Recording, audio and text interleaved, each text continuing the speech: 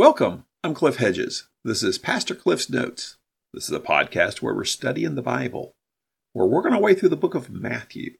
Today is episode 805, and we're looking at Matthew chapter 18, verses 21 and 22. Let's read the passage. Then Peter approached him and asked, Lord, how many times must I forgive my brother or sister who sins against me? As many as 7 times? I tell you, not as many as 7, Jesus replied, but 70 times 7. This is the gospel according to Matthew. Matthew's writing this gospel, this account of the ministry of Jesus, to convince people that Jesus is the Messiah. He's giving us this teaching, preaching, healing ministry of Jesus. We're in a section on teaching, and one of these discourses, extended teaching segments. This is the 4th of 5 discourses that Matthew has. And this is the discourse on relationships, specifically relationships amongst believers. So some call it the discourse on the church. The discourse began with a question the disciples asked, who's going to be the greatest in the kingdom of heaven? And Jesus said, well, the issue is who's actually the least, because the least will be the greatest. He talked about the seriousness of causing a disciple to stumble or fall away. They gave the parable of the wandering sheep, showed the importance of God's people to God, the importance of keeping them within the family of God. They talked about how you, as an individual, deal with another disciple who sins against you.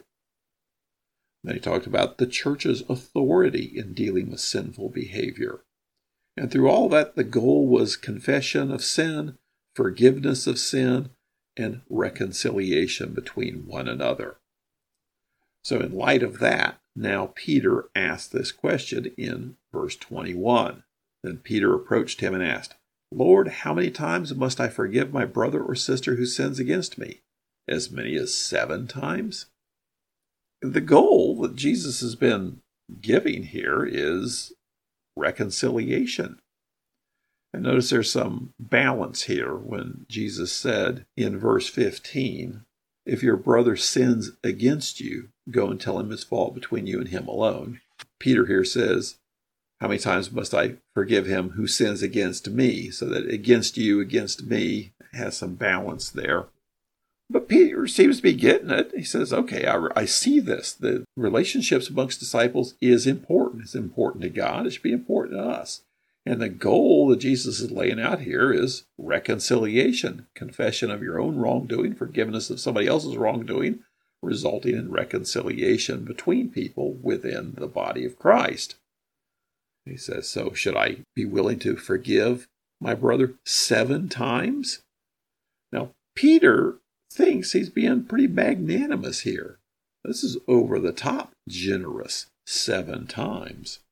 In the Talmud, the collection of rabbinic teaching, specifically the segment called Yoma.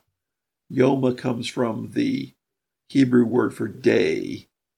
And so this is the segment dealing a lot with the Day of Atonement. So it's got laws on fasting and forgiveness and repentance. And there's a section in there that reads, it was taught in Berita that Yabbai Yosei bar Yehuda says, when a person commits a transgression the first time, he is forgiven. A second time, he is forgiven. A third time, he is forgiven. But the 4th time, he is not forgiven. Then he refers to Amos 2:6, where God says about Israel, I'm going to forgive you 3 times, but not 4.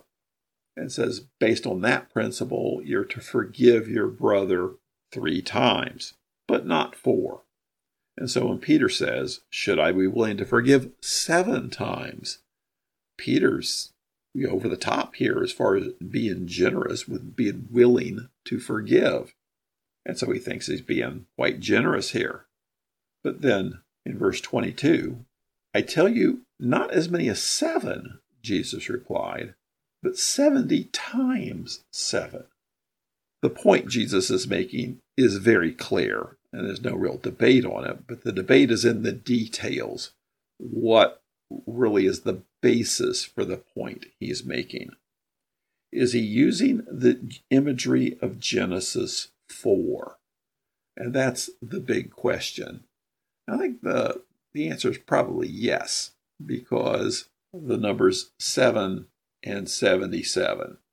Recall back in Genesis 4, Adam and Eve had the two children, Cain and Abel, and both of them took a offering to the Lord. The Lord responded favorably to Abel's offering, but not to Cain's, and in jealousy, Cain killed Abel. And then the punishment for Cain, God says, you're no longer going to be able to grow crops. You're going to be an aimless wanderer through the earth. And Cain says, the punishment's too great. Anybody that finds me will kill me. So God says, okay, I'll provide some protection for you. I'll give you this special mark, which people will see you're under my protection. And if anybody does harm you, I, the Lord, will provide vengeance 7 times over. Then Cain has a son, Enoch, who has a son, Irad, who has a son, Mehujael, who has a son, Methuselah, who has a son, Lamech. So 5 generations later, Lamech is born in the line of Cain. And what the Bible's showing here is the growth of wickedness. And so a little later in Genesis chapter 4, verses 23 and 24, Lamech, who has taken 2 wives, this is where we first see polygamy as part of the growing wickedness in the world. Lamech says to his wives, Adah and Zillah, hear my voice, wives of Lamech, pay attention to my words, for I killed a man for wounding me, a young man for striking me. If Cain is to be avenged 7 times over, then for Lamech it will be 77 times. So where God said to Cain, you're under my protection, and if there's somebody harms you, I will avenge you 7 times over. Lamech says, I'm a man of violence. I get my way. Anybody crosses me, look out. I'm going to put you down for crossing me. And if it was good to avenge any wrong done to Cain 7 times, then I will avenge myself 77 times. And the Hebrew word here is 77. But in the Septuagint, the Greek translation of the Old Testament, it is the same exact phrase that Jesus uses in Matthew 18:22. Now, the Greek literally is 70 times 7. That's why we see it gets translated as 70 times 7 in most New Testaments. But the Hebrew is clearly 77. And so is it some kind of euphemism? And then the question is, what does Jesus mean? Does Jesus mean 70 times 7, which is what the literal Greek words say, which is 490? Or is he using the words of Genesis 24, where Peter said 7, God said 7 to Cain, but then as the prime example of wickedness of a man unwilling to forgive anyone who will avenge 77 times, is Jesus now saying you must be willing to forgive 77 times using that imagery.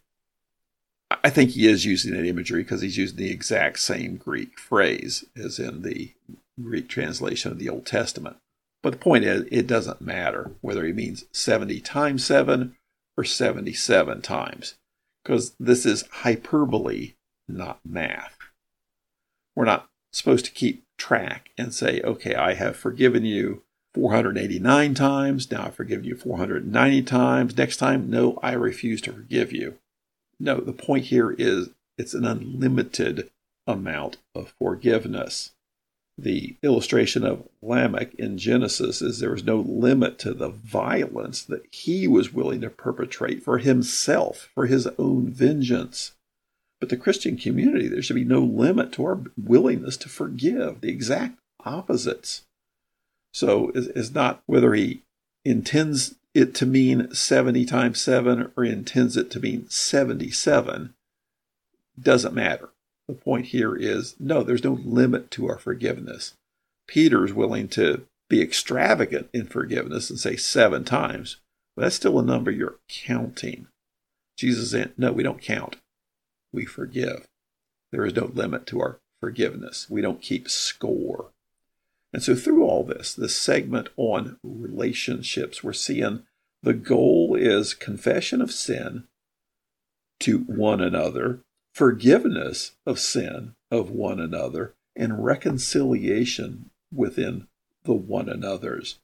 So we're not looking for limits to forgiveness. We're looking for ways to bring about reconciliation. And the steps he talked about earlier, we talk to each other, we get help, we bring the whole church in on it. Not to punish, not to ostracize, not to kick out, but to bring about reconciliation.